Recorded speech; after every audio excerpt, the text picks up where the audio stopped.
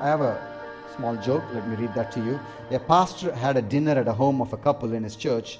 After he left, the wife said to the husband, "I think he stole our spoon." This bothered her for a whole year. A year later, the couple had the pastor for dinner again. Unable to resist, the wife asked, "Did you steal our spoon last year?" The pastor replied, "No, I put it inside your Bible." So for 1 year, she didn't read the Bible. Anyway, lift up your Bibles. Please bring the Word of God. It's the sword that we use. Amen. Thank you, Jesus. Lord Jesus, influence me this morning. Father, I pray that you will speak through me, Lord. Anoint my lips. I pray that the words that comes out of my mouth will bring clarity. No condemnation, but conviction. We thank you in Jesus' name. Amen. Amen. I want to talk this morning on the topic of salt and light. We're actually going to continue in the book of Matthew chapter 5. We took almost more than 2 months to talk 8 simple beatitudes. And if you have not listened to all the 8, it's on SoundCloud, also on iTunes and YouTube, wherever you can just type Papa's House, you'll find them. I want to continue there from the book of Matthew chapter 5. We're going to read 13, 14, 15, and 16. It's up on the screen. It says like this. I'm reading from the NIV. "You are the salt of the earth. But if the salt loses its saltiness, how can it be made salty again? It is no longer good for anything except to be thrown out and trampled underfoot." Verse 14. "You are the light of the world. A town built on hill cannot be hidden. Neither do people light a lamp and put it under a bowl. Instead, they put it on its stand, and it gives light to everyone in its house. In the same way, let your light shine before others, that they may see your good deeds and glorify your Father in heaven." ¿Tú quieres sentar con padres? Okay. All right. So, I'm going to talk a few minutes before we go to the next slide.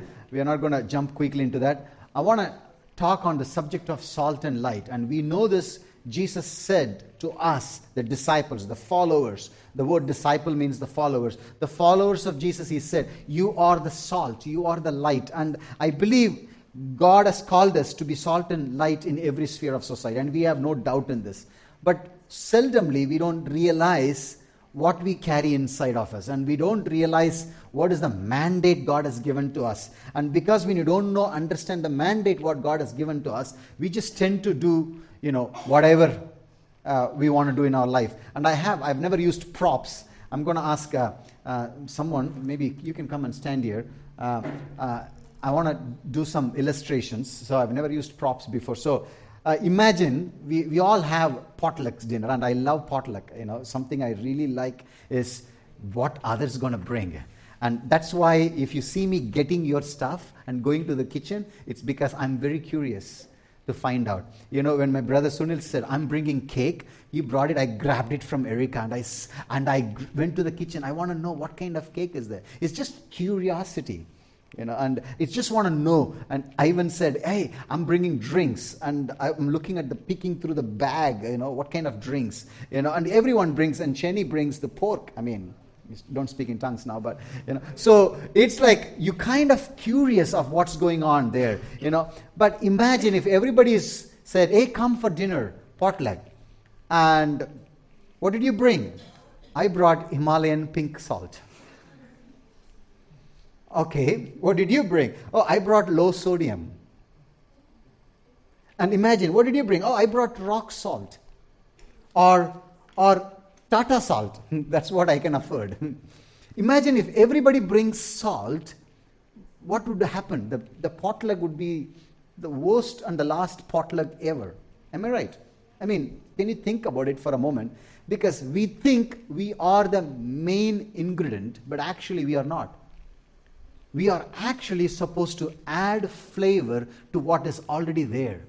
And the same thing, God said, "You are the light of the world." Imagine, we all just hanging out. Okay, I'm a 0 watts brother. I'm a CFL brother. I am like this night lamp, or I'm this romantic candle, or I'm this one like 40 watts or 100 watts. Imagine if everybody is just being just full of themselves, like I'm the light, I'm the salt, I'm Himalayan pink, I'm low sodium, I'm Tata, I'm rock salt. Rock salt is good to make fish curry.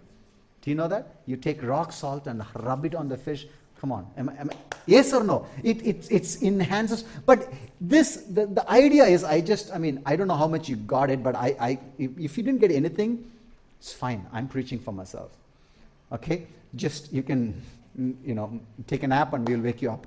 End of the sermon. But this is the point I want to tell you. Imagine if everyone just highlights who they are, but never find out why they are created, we will not fulfill the purpose God has made us.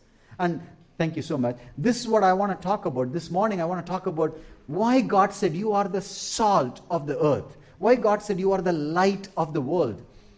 We know there is a light for the earth, sun. But what is the light of the world? The Greek, the original translation, the world means systems.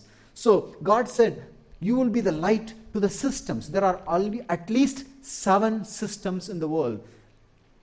Education is a system. Marriage is a system. Family is a system. Arts and communication is a system. These are the systems in the world. Church is one of those 7. And you might have heard the teaching on 7 mountains. I don't know, 7 mountain teaching. For me, it's like 7 mountain means, man, I have to climb 7 mountain. I have a hard time hiking a hill. So 7 mountain would be like, no thanks. But 7 spheres of society. God has called in. Some of you are in the medical facility. That's a sphere of society. Some of you are in the sports. Some of you are in the music. That's what God said. You will be the light of the world. Imagine that you become, the goal of light is never to see the light. You turn on, you go inside the room every evening, you turn on the light. You don't look at the light. Wow, what a wonderful CFL. If you keep doing that, probably someone will say, pagal hota hai, right? The goal of light is never to see the light. The goal of light is to see. The same thing, God said, you are the salt of the earth. And this is my suggestion. It can blow your mind, or it may be like, I've heard this before. The salt of the earth, God said everything and He created. But when He wants to create, He took us from the earth and He created. What does that mean? You are the salt of the earth. You are supposed to be the hopeful person to the humanity. Amen. Christians must be the most hope-filled Christians in the whole world. Should be, because we are, instead of being hopeful, we become hopeless. Why? Because we don't know who we are. And I wrote down here, the kingdom of God is not only top down, but also bottom up. Salt, what is the goal of salt? It enhances the flavor. What is the goal of light? Candle. It brings clarity. What is the goal of seed? God uses a lot of metaphors to grow and provide shade, shelter, and security. What is the goal of yeast? It doesn't change, but it changes those who come in contact with it. Amen. We are going to just do 2 metaphors today, salt and light. We don't have time to talk about the seed and the yeast. We are called to create a fragrance in the community. How many of you believe that your relationship, let me backtrack a little bit. I grew up in a culture where I was told this. In order to live a holy life, you have to first isolate yourself. Once you have isolated, you have to insulate yourself.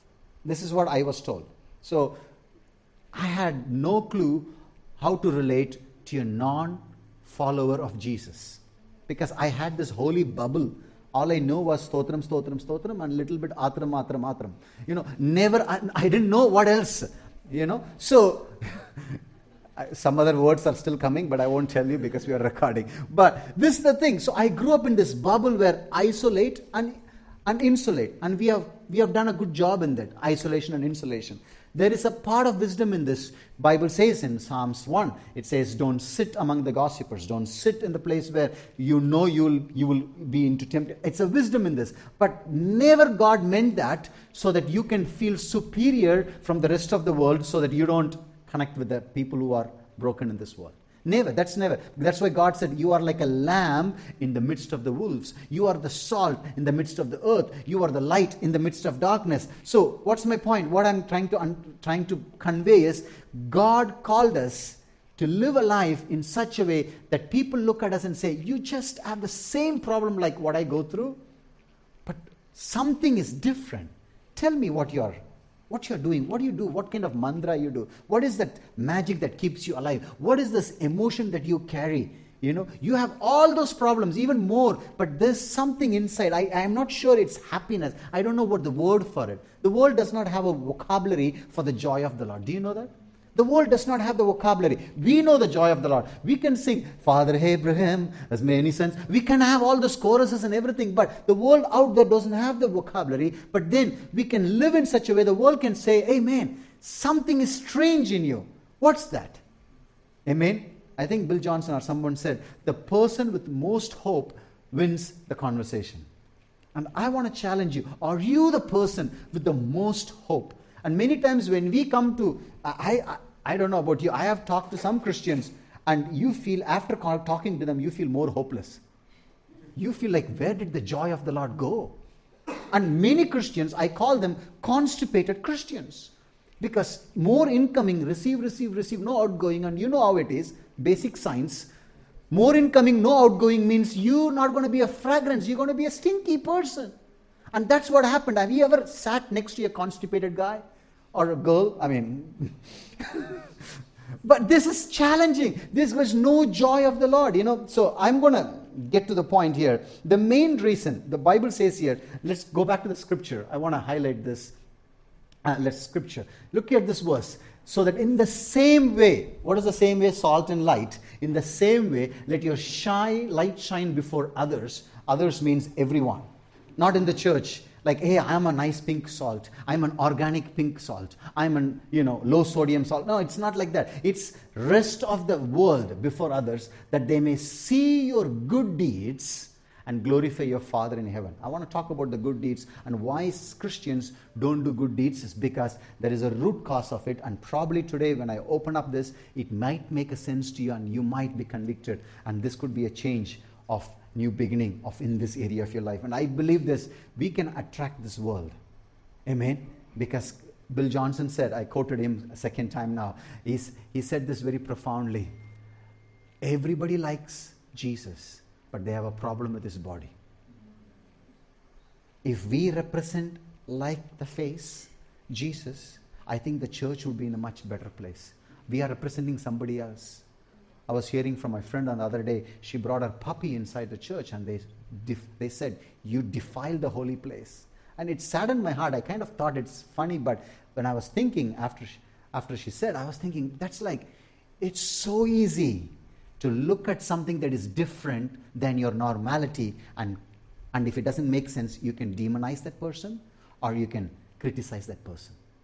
I want to challenge us where we are at, and I want you to think, and I wrote down here, the main reason, it's going to shock for some of us, but this is what I feel in my heart to share this. The main reason for not able to do good deeds is greed, which is rooted in fear. It's greed. And what is greed? Greed is basically the fear that says, if I give, I'm going to lose. That's why they say, this world says, get all you can all you get, sit on you can.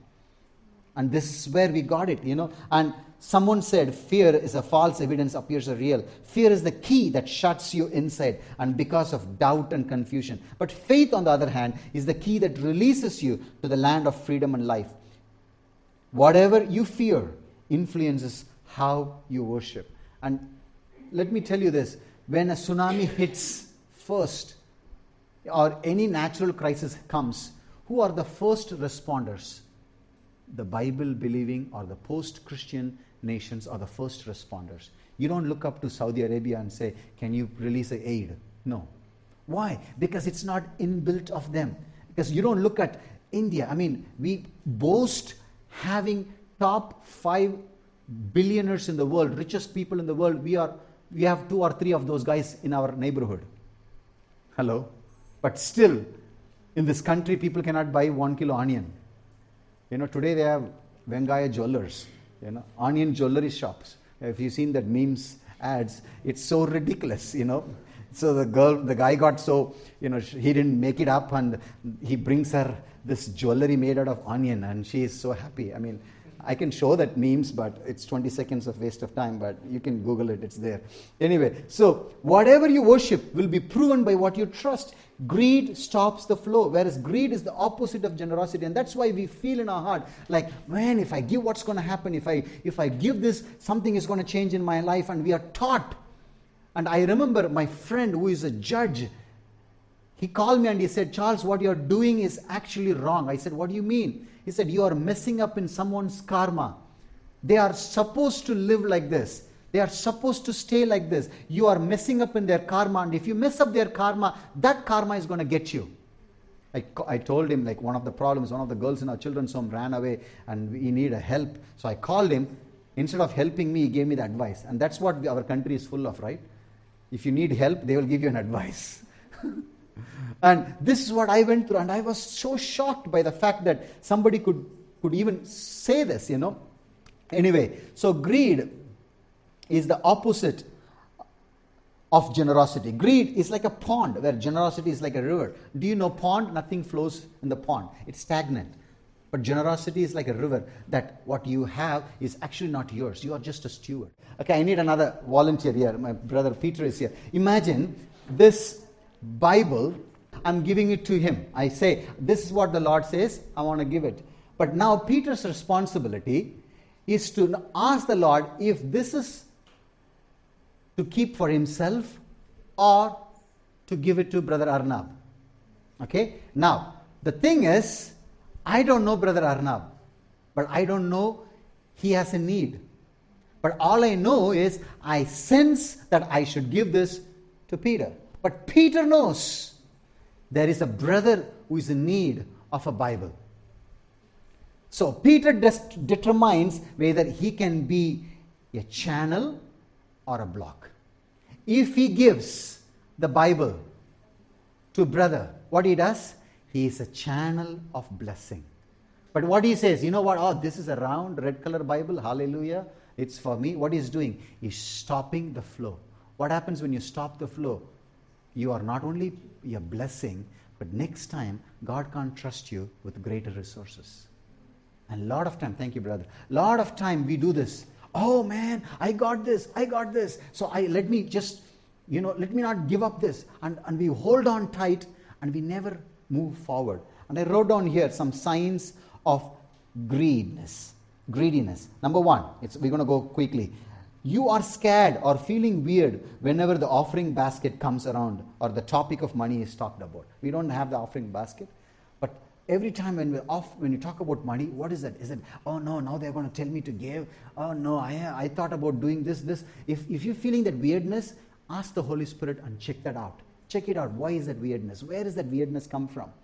What is that happening? Number two, you constantly worry about the future every time when you give. Number three, you want to know, if I give, what will I get in return? Too much focused on payback. Listen to me. We never give to get. We give because we already were given. Of course, God loves a cheerful giver. He blesses us. He multiplies us. That's true. But we never give to just get it back. We give because we gave from what He already gave us. Amen. And this is what? You are very cynical. Sometimes this is all a checklist. You can do this. You have a cynical attitudes to others who live generously. I remember someone said to me, I was telling this to someone, and I said the example of Rick Warren. Rick Warren gave 91% of his living, and he lives with 9%. And then the person before I finished the sentence, the person said, well, if I'm a millionaire like this, I will also do this. And I said, no, you won't. If you can't do it with 1,000 rupees, $1 million will never. You probably will unfriend me on Facebook. You won't do this because your attitude is tested even on the small things. If you can't do with your 5-digit salary faithfully paying your tithes and offerings, if God multiplies us and gives you a family inheritance, forget about it. That's it. It's all going to be gone. So that's an attitude. You're cynical towards others. Number 6, you're too judgmental of others, especially ministers or ministries and their lifestyle. I remember ministering in Cincinnati and having a cup of coffee after the church, and one guy came to me and he said, I don't give tithe. What's your opinion? I'm like, as a visiting pastor, you don't. I mean, there are some delegated authority. There are some authority. You just need to know your wisdom. And I looked at my friend, and the Indian friend, they have a lot of sign language. He said, just leave it. And then later I realized this guy got hurt because he gave to a ministry and the pastor lived a lavish lifestyle. So he thought everybody is like this. And a lot of people, that's why I say, you know what, that's why sometimes even missionaries, even for us, we live out of support. We don't have a salary. There is a tendency to be, poor me missionary. And I'm wearing a broken pants. This is not the reason I'm poor. This is the fashion, okay? I want to be very clear. So don't think, that's why pastor is preaching on generosity. Don't do this. Okay, this is expensive pants, but I bought it torn, okay? But this is different. Yes, last night I was wearing even a different kind of more expensive. Somebody blessed me with that, Anyway, this is what people say. Oh, they are too judgmental. Listen to me. Your job is to give. And that's it. God is the vindicator. And I have seen ministers taking the money and using it inappropriately. I lived all my life. I'm 42 years old. I've lived all my life close to ministers, born in a ministry family. And I tell you, when the hand of God, the judgment comes upon them, miserable. But you don't need to do this. You know what? Can I tell you this? I'm going to be very blunt. Okay? You have heard me blunt, but I'm going to be even more blunt. You don't give to me. You don't give to Papa's house. In fact, I know God doesn't need you to fix His ministry. But if you collaborate with Him, there is a reward. Amen. And this is the reality. God actually, you can say, you know what, I'm not going to give it to God. But let me tell you, the one you have it is from God. Amen. And this is the number 7. You pretend you are a good steward in money by being cautious. Actually, you are unwilling to trust God for multiplication. When there are two spirits, one is called the spirit of discernment. That's led by the Holy Spirit. There is another spirit which is pretends to be a spirit of discernment, which is actually called a spirit of suspicion. Where is that from? It's not from the Holy Spirit. It's rooted in fear. One is rooted in love, another one is rooted in fear. Suspicion. I don't know. We gave this offering. I don't know what's going to be. Look at his phone. He changed his phone. Oh, maybe that's why. We kind of calculate with our mind. That's a spirit of suspicion. And a lot of people, and that's why they say this word, be careful, ma. Have you heard this thing? Be careful. Be careful. That's because it's suspicion, fear. But I want you to be not led by fear and suspicion, but led by the discernment.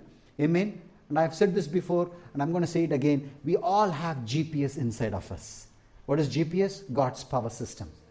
Amen? We have an inbuilt GPS. So ask the Holy Spirit and say, if these are things that's going to change, let the Holy Spirit change it, So, 3 simple truths. I'm going to wrap it up. We are running out of time. Or life principles. We have said this every week. I'm going to say it again. We can never outgive God. Number 2, we can never go broke by giving to God. Number 3, God will never ask us to give what He has not given to us. This is very important. When we get this, I think we will be more tranquil. More at peace. God will never ask us to give what He has not given to us. Everything. And I tell you, I grew up not in a very rich family ministry. We sometimes have, one day we eat biryani, another time we have like kanji and, so it's always faith life we lived. But sometimes that fear, my father had a fear that my son also going to suffer like us in the ministry. And he had another dream that I would rather go and become a dentist or a doctor or engineer and get a 9-to-5 stable job so that I will be free from this misery. Sometimes it was miserable, but never unfaithful God was. God was always faithful. So he had this dream, and when I said God called me to missions and full-time, and that too in an organization that you have to pay to work, he was furious. In fact, he said, you disappoint me. That was my first 5 years of compliment from my father when I started ministry. You disappoint me, because He doesn't want us to suffer the same. But I tell you, the one who called you, He's faithful.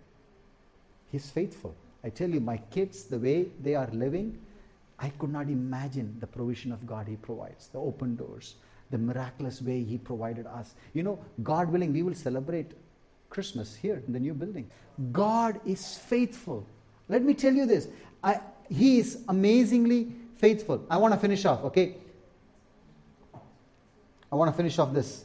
Questions. Write down if you're taking notes or take a photo. We are running out of time. Okay? These are 4 questions. Write it down. Check. This is a checklist. Do this week, how the Lord ever leads you. How are you dealing with your 10-10-80 principle? Are you giving, saving, living? Okay, this is the principle the Holy Spirit taught us. Actually, we do 20-10-70 principle. But this is the basic, 10-10-80.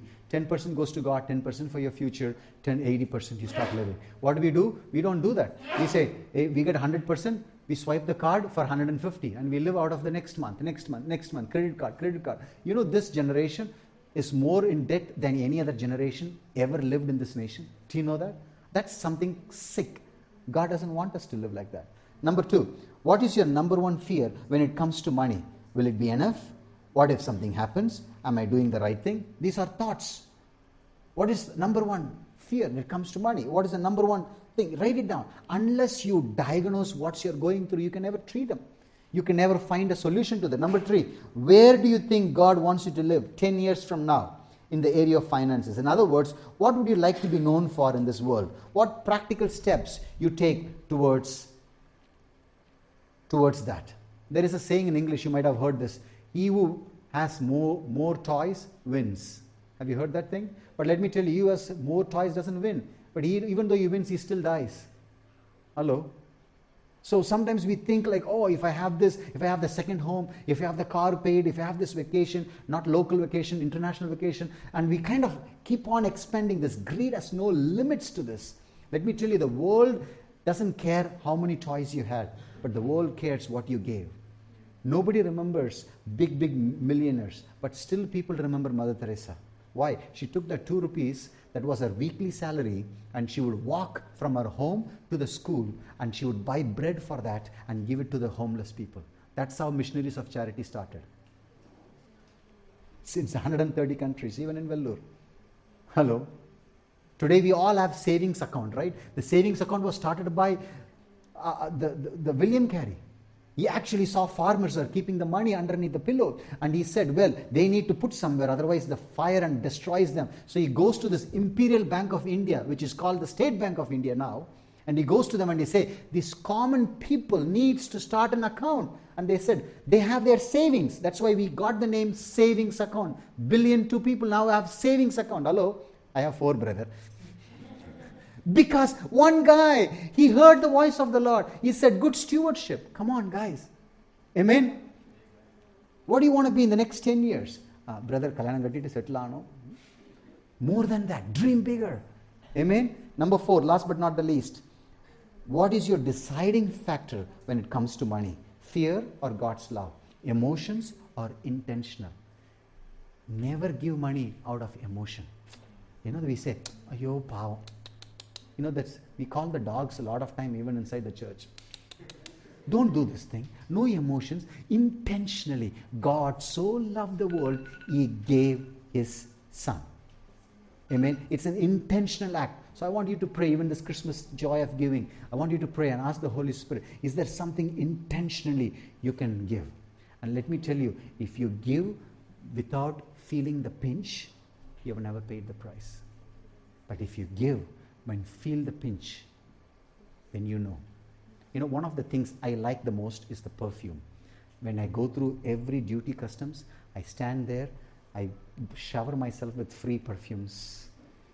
And I like, and somebody gives me, I'm giving you a little secret, but somebody gives me a gift, I like the perfumes, and we were coming back from States and there was so much sales going on the perfumes, like Hugo Boss, like 80% off. My wife said, get it, this is my birthday gift for you. And I felt my Lord was telling, this year's birthday gift, you're going to give it to your brother who comes to our home. His daughter is studying engineering or something. You're going to give that to her. And I tell you, I don't want to hear the voice of the Lord actually. Because I saw the sales and I know my position. And I tell you, and when I gave that check, I wrote the check, When I gave the check to that person, I didn't feel anything, but I felt that there was a pinch, And I brought the 130 rupees Axe perfume. That's fine, but it's fine. But you feel the pinch. When you feel the pinch, you know you have taken something beyond your natural ability. Amen. I have here 4 prophetic declarations. We're going to stand up and read. We put it all together and we will read it together. All of you, church, can you please stand up? Maybe 4 or 5, maybe 6. I didn't count properly. But look at the screen. Let's do it together. And please, if this makes sense, put your hand on your heart and repeat this together. Let's do it together. I have complete union with Christ through the sacrifice of His Son, Jesus Christ. I am unique and important body in the body of Christ with unique gifts and calling. I live in supernatural abundance in every area of my life with a naturally supernatural Papa God. I choose His plans and purposes than wandering on my own and getting stuck. I am called to be a light, salt, and hope so others can get out of darkness, mystery, and hopelessness. In Yeshua's name, I declare this over my life, my city, and my nation. Amen.